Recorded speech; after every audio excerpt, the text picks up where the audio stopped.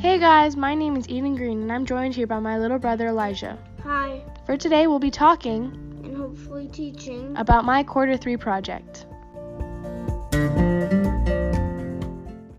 This quarter, each high school student was assigned to choose a kawaii ahupua'a that we identify as our piko on this island. I chose Koloa because I spent a lot of time down there. And many of our family's close friends live there. Since I was a baby, we've always been tied to Koloa somehow, either through work or friendship or family, and I thought this project would be a great opportunity for me to learn a bit more about it. The name Koloa originated from the native Koloa duck that you often find throughout the South Shore wetlands. When we go to work on the zip line, you can see them in the Waitā Reservoir.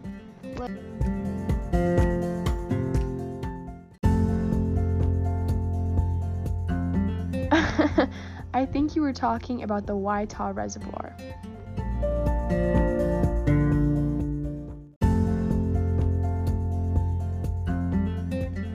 Oh yeah, that's what I meant. Koloa stretches from the Kahakai, Like Pohupu Beach Park. Poipu Beach Park, yep, that's right, up into both the Puna and Kona mokus. The project's essential question asks, what Hawaiian knowledge should I possess and perpetuate about my ahupua'a, or one I consider as my piko on Kauai? My answer to that is, we need to possess the historical knowledge of Koloa's plantation days, and we need to perpetuate caring for that history. An example of that is the recent Kane Ioluma Heiau restoration project. We need the next generation to take charge and help preserve the culturally significant history found throughout the islands. Mama Shar is not only my interviewee. She is considered family. And is a born and raised Koloa girl. Her and Auntie Christine Caberto were childhood friends who both grew up in what they described as a slow and sleepy town.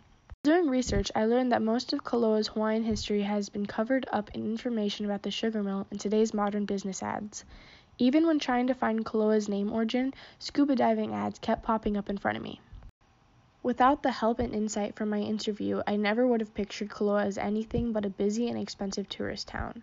They both inspired me to do some research of my own into Koloa's past. Of course, there was information about the plantation days and a couple of mo'olelo, but what really caught my eye was the Kane Ioluma Heiau restoration project. Much like Koloa's history, the heiau was hidden from the public eye. For many years, it was overgrown and controlled by invasive species growing there. In 2019, a man named Peleke Flores took initiative to make a restoration plan.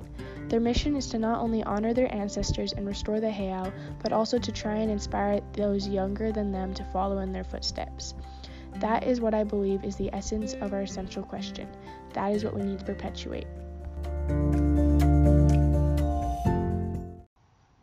I helped Eden make sugarcane juice for her culture by helping cut down the stalks and chop them up into little pieces so that we could blend the strain. What he's trying to say is that he was helping me with my cultural artifacts by helping cut down the stalks and chop them into little pieces so we can blend and strain them, right? Yeah. Thank you.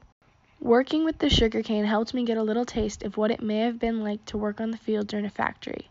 Not saying that my hour of work to make a little jar of sugarcane juice is the equivalent of working on a plantation, but it was still cool to work with the sugarcane and make that connection.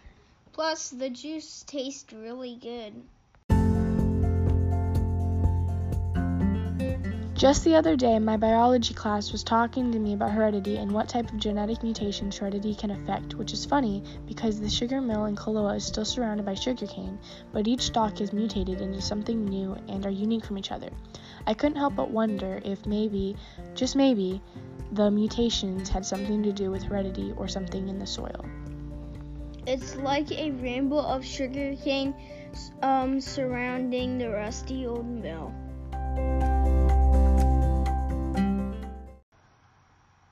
Before finishing up this podcast, I just wanted to take some knowledge that Auntie Malia had shared with us. She says that it's important to experience everything a place has to offer. And I agree with her, because up until now, before this presentation and project of mine, I haven't really been paying that much attention to my surroundings when I visit Koloa.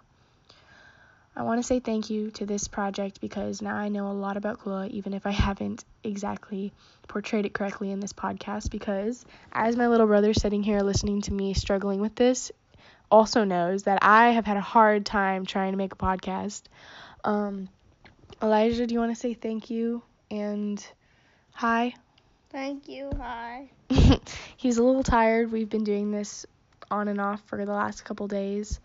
Thank you so much, and this is my project.